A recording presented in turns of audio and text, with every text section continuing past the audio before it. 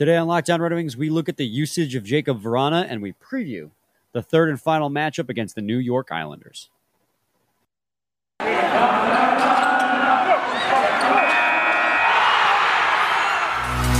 You're Locked On Red Wings, your daily podcast on the Detroit Red Wings, part of the Locked On Podcast Network, your team every day.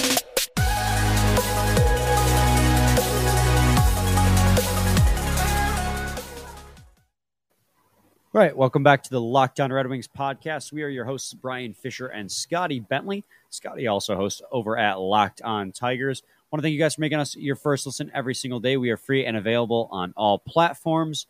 And today, we're going to lead things off with we wanted to talk about Marc Staal before we get into Jacob Vrana in the preview, because they game against the Philadelphia Flyers, they held the ceremony for his 1000th career. We didn't get a chance to talk about it yesterday because we were too busy with the actual game stuff. Yeah, we didn't get a chance to talk about it. And it's not like a whole segment's worth, Scotty. It's just more like, congratulations to Marc Staal. He's had a hell of a career. And for a guy, when they traded for him, I mean, my mindset on Marc Staal was like last year of a $5 million deal. If he has a little bit of a bounce back, you can trade him. If not, at the end of the year, you let him go. No big deal. You got a couple draft picks for taking on a contract. He has turned out, in my opinion, to be far much more than just that, than just a salary cap dump from the New York Rangers for draft picks. He has turned into a locker room leader, and even on the ice at 35 years old, he has actually been, I would say a decent defenseman for the Red Wings. Especially when you take in the fact that he's 35 years old, he's been an effective defenseman for the Detroit Red Wings this season on a defense that has overall been pretty underwhelming. Yeah, no, and he hasn't contributed positively very much to the defensive side of the defensive unit, but yes, he's been a pretty solid offensive defenseman this year. He has. I mean, he's been pretty productive in that area. Yeah, like we saw the Mojo show, right, where they called him dad, and I had the same thing when he first came in. I was kind of just expecting, this is going to be a guy. This guy's just really attached to the end of this team for the sheer fact that it was a salary dump. And Brian, man. Brian sent me a ridiculous text in the middle of my monologue here. When he was attached to this deal, I didn't think anything of it at all. I thought that, or I didn't think anything positive of it at all, I should say. I figured that it was solely added on so that we could get more draft capital in the return, and that's still probably true, and definitely true. But he has definitely been a little bit more than I expected. I kind of expected a complete train wreck, and he would be gone after last season. But again, like I've already said, and like you already said, he's been a decent leader. I think it makes sense that he wears that A, and also for as if we just ignore the defense, he's actually been pretty productive offensively. Yeah, he's an offensive defenseman at heart. And you know what? He, at 35, again, I reiterate, at 35 years old, and he got re-signed in the offseason to a one-year contract, $2 million, $3 million less than what he was making. Scotty, this season, he's got an expected goals for percentage of exactly 50%, which is the bar. Yeah, so he has been a decent contributor as a depth defenseman role on this team. And a lot of people joke and they meme about the usage of, the term locker room leader. And he's got he's a locker room guy. But there is an actual value to that. And I think that Marc Staal, and you said it just in your monologue there before I made you laugh, he got that A for a reason. And it's because a lot of the young guys in that locker room look up to him. And there is, it gets to a certain point where you don't need 1,000 veterans in your locker room that are over 30 years old. You don't need, but it is nice to have that one guy that the team kind of considers the team dad. And when you're a young Red Wings team trying to build a culture, a guy like Marc Staal is pretty paramount to building that culture, and it's reflected in his teammates respect him. And I honestly have really enjoyed for a trade that was made when they made that trade, they got a second round pick out of it. And I was like, Mark Stahl's value is that second round pick. And I was like, I'm A-okay with the trade just because they got that second round pick out of it and they have the cap space to take him on. Like I said, we've gotten so much more out of Mark Stahl than I'd ever hoped. And I'm glad that he got his 1,000th career game with the Detroit Red Wings because, he's just a class act guy. I'm really glad he's with the Red Wings. And if this is where he ends his career, I'm okay with that because this team that you need when you're trying to build a culture, Mark Stahl is a perfect guy to build a culture with. I'm really happy he's with the Red Wings. What do you think we do with him this offseason? What do you think his next move is?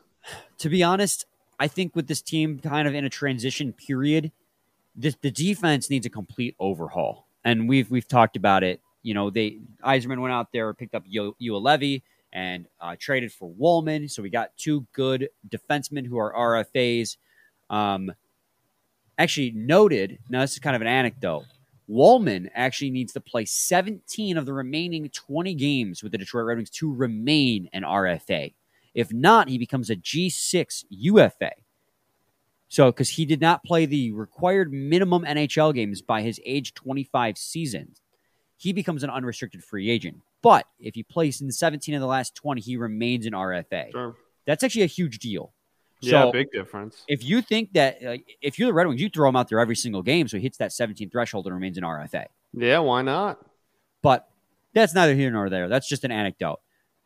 This defense needs a whole overhaul, Scotty. So I'm not really sure what Mark Stahl's role is on it. Now, could I see him staying on for another season, considering the production he's had on that back end as a depth defenseman and kind of a leader? Yeah, but you don't need too many of those. You need one Mark Stahl on the team. And are there younger, maybe more productive veteran defensemen out there you could grab? Probably. So I don't know if he sticks around past this year, but if he doesn't, I'm going to be incredibly grateful for the 2 years he has given the Detroit Red Wings because it's far more than I expected. And I think that the team has really responded well to him in the locker room. I mean, clearly he's gotten that A. Yeah, absolutely. No, and like you said, the defensive core as a whole, you're ridiculous. I hate you. The defensive core as a whole is shallow, to say the least. Shallow. So I don't know, man. I go back and forth. I'm not really sure he's really fit for the future of the defense, but at the same time, it's already so shallow. And unless we're bringing in 4 dudes this offseason, we might have Mark stick around again and get. I wouldn't mind Mark Stahl as a third line defenseman. Yeah, next season. What's crazy too is like I think if he's second line again, that's where I'm like, okay, I don't think we got really any better, and this is going to be another train wreck of a defense of a blue line year. But if he's our third line defenseman, I can look around and say, okay, I'm okay with him still being here. He's still going to provide something on the back end. We'll still get his leadership, and on top of all of that, he got moved down, so we must have gotten better in the top 4. That's a solid point. And I actually, while you were going on there and sending me a response back via text, I looked at his relative because I talked about his expected goals for percentage being 50, which is, mind you, in 56 games, the Red Wings expected goals for percentage, basically, which means quality shot attempts versus quality shot attempts for versus quality shot attempts against.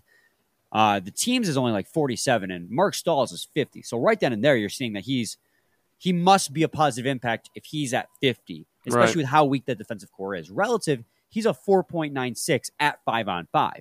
So he's on the ice providing, 4.96% more quality shot attempts for than quality shots attempt against. And now a lot of that is because he's an offensive defenseman. So he's jumping up into play, taking shot attempts, because there have been a couple times he's been dog walked in the defensive zone. You say that about pretty much everybody on this defense. That is very valid.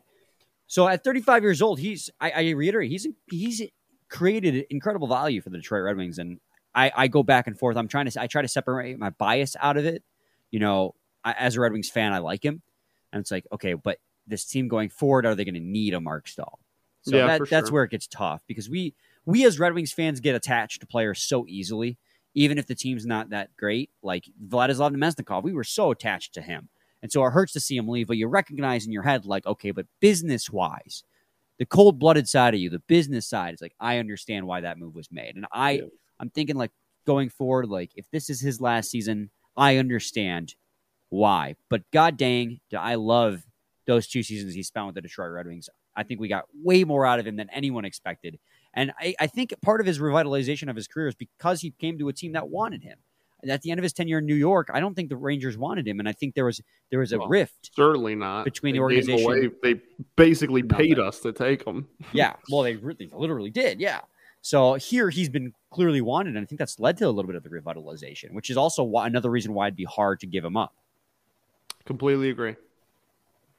Well, we ended up getting a full segment out of that. That wasn't the intent. But apparently we love Marc Staal more than we anticipated. Started talking about him. It's like, oh, my feelings for him run a little deep. It's that beard, honestly. Like when one red beard to another. Gotta love him. To me. To you. Who's at least you have the hair on your head. He's got both, but True. Marc Staal's just better than both of us in the end. Well, all right. I don't disagree with that. He's nice long NHL career. We're talking about it. So I want to talk to you guys today about betonline.net. It's that time of year again as college basketball's tournament is finally upon us. From all the latest odds, contests, and player props, betonline.net is the number one source for all your sports betting needs and info. BetOnline remains the best spot for all your sports scores, podcasts, and news this season. And it's not just basketball. BetOnline is your continued source for all your sport wagering information needs, including live betting and your favorite Vegas casino games. Head to the new website or use your mobile device to learn more about the trends and action. BetOnline, where the game starts. Segment 2, Thursday edition, Lockdown Red Wings podcast. You got a grin on your face, and I do not trust that. No, it's because of you. The way you said where the game starts. It was weird. Okay. Well, that was the intent. I sometimes try to be weird, and I don't know if that actually benefits me or not. Well, you Probably killed not. that one, brother. Well, thank you. I appreciate it, Scotty. Let's talk now about Jakub Vrana. And we've noticed, as has every Red Wings person on Twitter, because it's in our replies and it's on our feed, Jakub Vrana has been up and down in the lineup since returning. And a big part of the reason, Scotty, that he got traded to us in that Mantha deal is because the Washington Capitals and Vrana could not agree on how to utilize. By the way, that is the term. It just came to my head. That is the term I was thinking about earlier when I couldn't come up with the cold open. The term utilize. They couldn't come up with how to utilize a player like Jakub Vrana on an incredibly deep Washington Capitals team. Isn't that literally what I told you to say? You said usage. Oh, okay. I was like, I swear I used the U word. Is that not what I said? No, you're right. Utilize is the word I was thinking of. Usage was still good, though. No. I genuinely couldn't remember what I said. That's all. Yeah, that's fair. He's a writer. Okay. It was an incredibly deep Washington Capitals team. They couldn't figure out quite how to use him, and so they traded him to a Red Wings team that would give him more opportunity. In theory, he played top 6 minutes in the last 10 games of the season last season, and then after his injury, he came back, played 2 games top 6 minutes, then all of a sudden went down to the third line, provided no production, and then after the trade deadline, boom, back up in the top 6 again, scores 2 goals last night, or 2 nights ago by the time you're listening to this. So the question becomes, why the hell were they ever putting him on the third line to begin with? It's a great question. Don't Only someone could answer that. Yeah, right? I mean, I don't get it. It didn't make sense to me then. It still doesn't make sense to me now. He scores pretty much every single night. And he was scoring in the first couple of games when he first came back and you had him in top 6. I don't understand. I never understood the move to make him go down. And I'm hoping that the one silver lining that comes out of the Vlad trade is that Vrana can get some more minutes in the top 6 again. Yeah, so he's played 7 games now. And I've seen a couple different theories as to why he got moved down. And I kind of want to debunk both of them. And honestly, I feel like my answer is contradictory to like how I've defended this particular individual in the past. But 2 overarching theories I've seen a lot on Twitter based on what I've seen in my replies. So, great track record there. But one was that they were showcasing Vlad Namestnikov. And so that's why Vlad was playing top line minutes. And there could be a grain of truth to that, but also Vlad Namestnikov's a guy, in the height of his career, his entire career has been a half point per game player. His entire career has been overarching a, depth forward, third line, second line at best. On this team, he's been forced to play top line minutes, and he's achieved that. There's an entire season's worth of evidence already suggesting this is what Vlad Namestnikov is. And then on top of that, if they were showcasing him for that reason, and you still only got a fourth round for the year 2024, then what was the point in the first place? So I don't think it was to showcase Vlad as to why they moved Vrana down in the lineup. Yeah, I don't think that's a thing. That's not the type of player, like play style and fit wise. That's not the type of player you showcase. That just doesn't.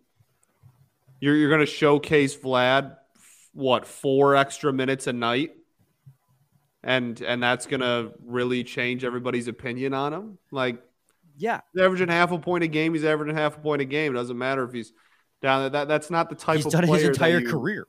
Right. That's not the type of player you do that to or for. I don't agree with that. I don't think Vlad that makes is too much sense. Who Vlad is, and no matter where you put him in the lineup, that's who he is. That's what makes him such a strong asset. So there was really no need to showcase him, which is why I don't necessarily agree with that take. The other take I saw a lot of it was his conditioning. They put him on the third line to get him up to speed. And I don't agree with that for the principle of in the first 2 games, he played top 6 minutes and scored 3 goals in 2 games. He didn't look out of place. So why then all of a sudden would you move him down to the third line where he proceeds to score 0 goals in that stretch? You put him back in the top 6 and he scores 2 goals immediately. So that theory just doesn't seem to make sense to me either. Yeah. I mean, yeah. Like I'm not really sure the reasoning for having him start off there. If it was, I mean, I guess if they were going back and forth relatively frequently, then you could maybe be like, okay, it's an every other game thing. Maybe it is a conditioning thing. They only want him to play like 14 tonight. But I mean, it was the first 2, and then it was just kind of he was a third liner. So I don't really think strategy wise that really lines up with it being an ease into type of situation. I don't know. I don't think I agree with either of those. So that brings me to my theory. And I don't agree with it already. So all right, beautiful. Well, that makes for good radio or good podcasting. That it was just poor coaching. And I've been pretty staunch Blashill defender his entire tenure, and the team's taken a massive step forward. And whether or not you can say that's despite or because of or in spite of Jeff Blashill is that's your own opinion. But for the first time in what seems like a long time, I feel like that was just a move I disagree with by Jeff Blashill to put a guy as who has the scoring touch of Jakub Vrana. And I say this because Jakub Vrana in 7 games this season has 0 assists, but he has 5 goals. He isn't a guy who drives the play. He is a guy who finishes plays. So if you want Jakub Vrana to succeed, you got to put him with players who can put him in a position to succeed. Players like Dylan Larkin, Lucas Raymond, Tyler Bertuzzi.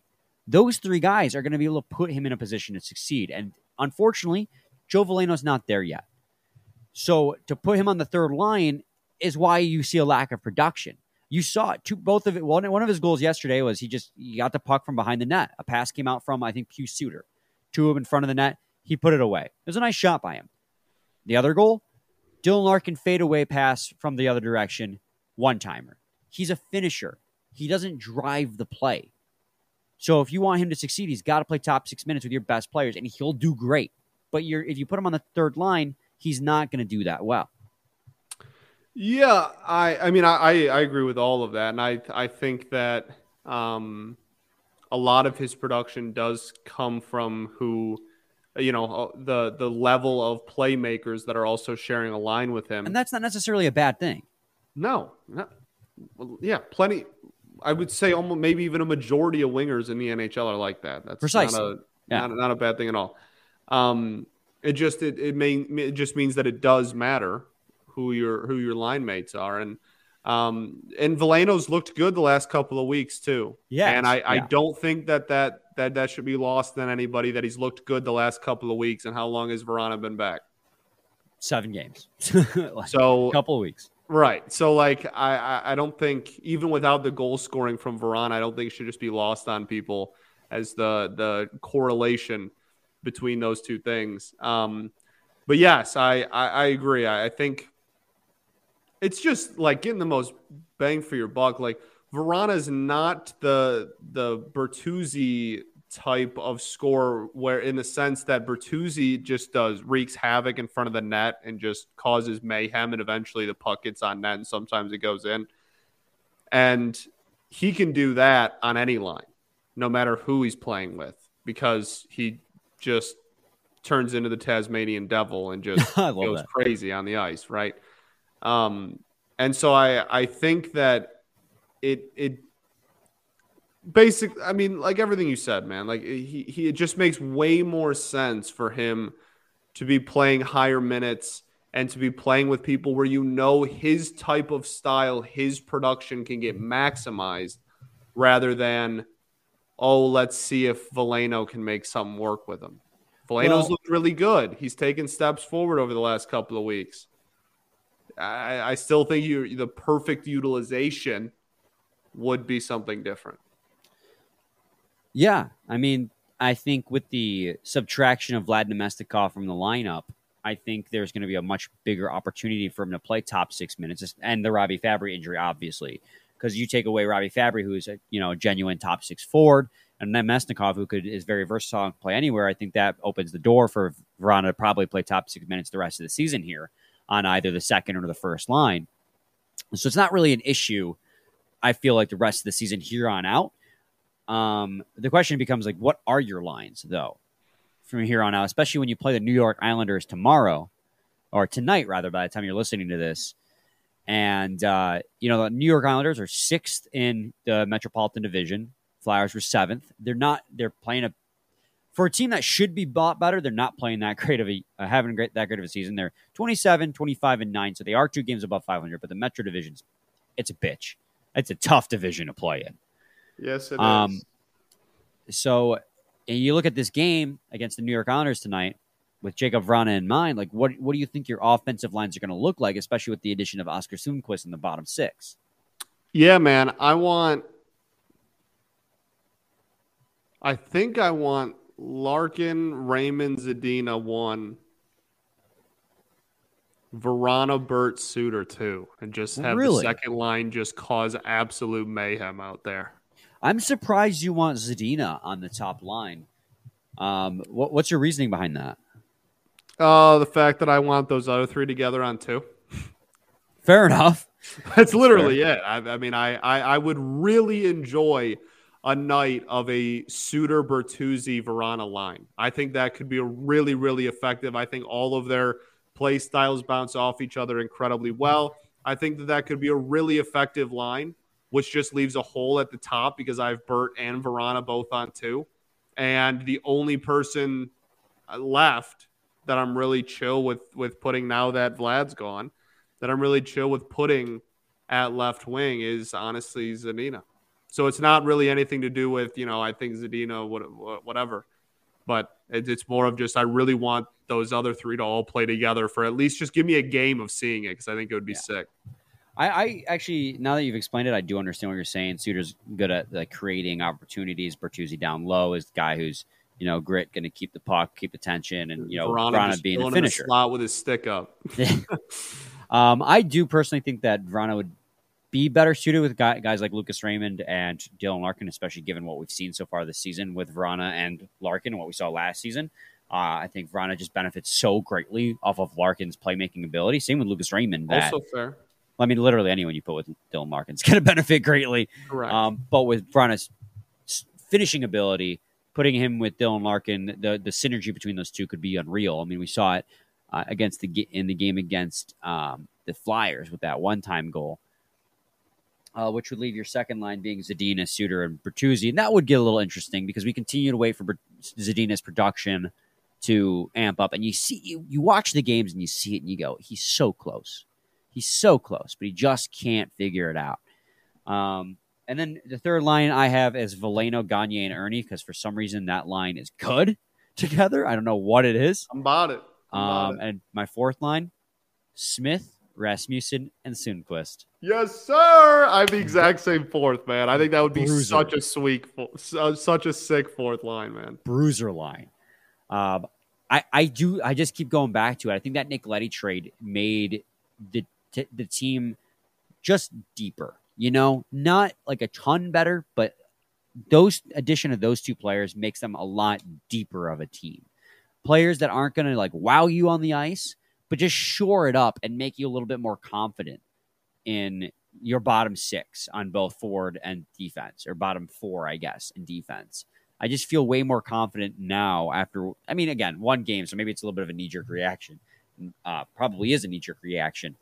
But based on who we had on this team in the bottom six and the bottom pair defensively before the trade deadline versus after the trade deadline, like all of a sudden, like, okay, well, you know, it's less bad. I won't say it's good, but it's less bad. It's not good, but it's less bad. Yes. I mean, like in this game is pretty. I don't know if I'm confident saying winnable, but like it should be. This is the third time they've played each other. They got a really good goaltending situation over there.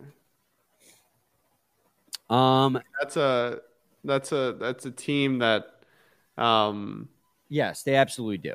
Really, really, really good goaltending situation over there, which is always a fun game down, especially down the stretch, last third of the season. But their offense has been a roller coaster of epic proportions, and has not been very good as of late. So, I mean, I don't know. Like, I'm not comfortable saying any Red Wings game is going to be low scoring, so that's not going to happen.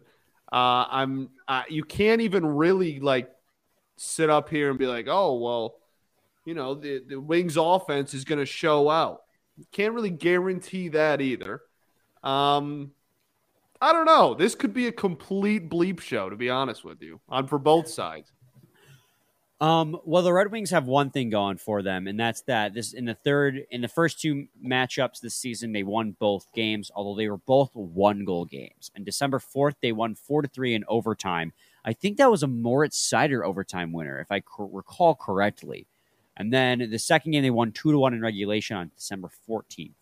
So they have beaten the Islanders twice, despite the fact that they have fantastic goaltending. And the fantastic goaltending you're referring to is Ilya Sorokin having a .927 save percentage in 41 games. That's bonkers, dude. There's a lot of really good goaltenders in this league, I'm finding out.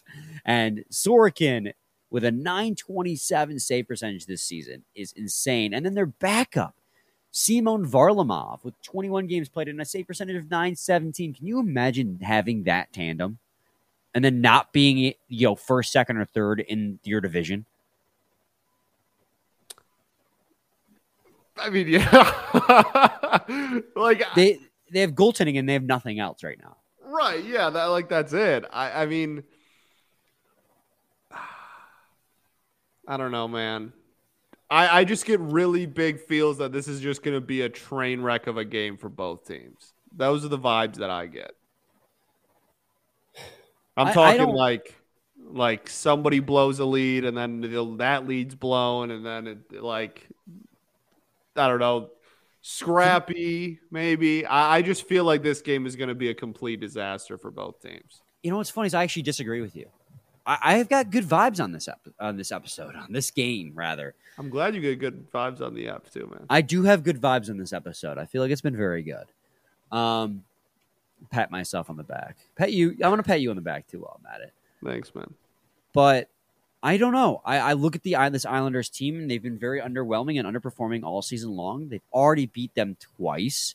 And Nedeljkovic having a couple bounce-back performances, 3 now, where he's had an above 900 save percentage, 2 of which were 40 save performances. I don't know. I just feel like this team's on the up. right now. They're after that 2 weeks of just poultry hockey. I feel like they're swinging upwards at the moment, and I think following the Flyers game with an Islanders team who again is above 500 but sixth in the Metropolitan Division, because the Metropolitan Division is a bitch. It's really tough. I don't know. I just got this vibe that they're going to finish the season strong. Again, it's a vibe.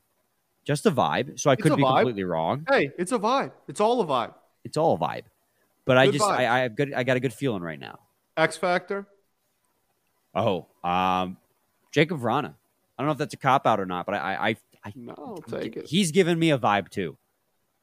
He's giving me a vibe right now. That 2-goal performance from against the Flyers piqued my interest, let's say. My X Factor, this is a cop-out. I'll admit it. Whoever's the goaltender for the Islanders that night. That's my X Factor. I mean, that's been the only thing keeping them in games, pretty much the only thing keeping them over 500 at the moment.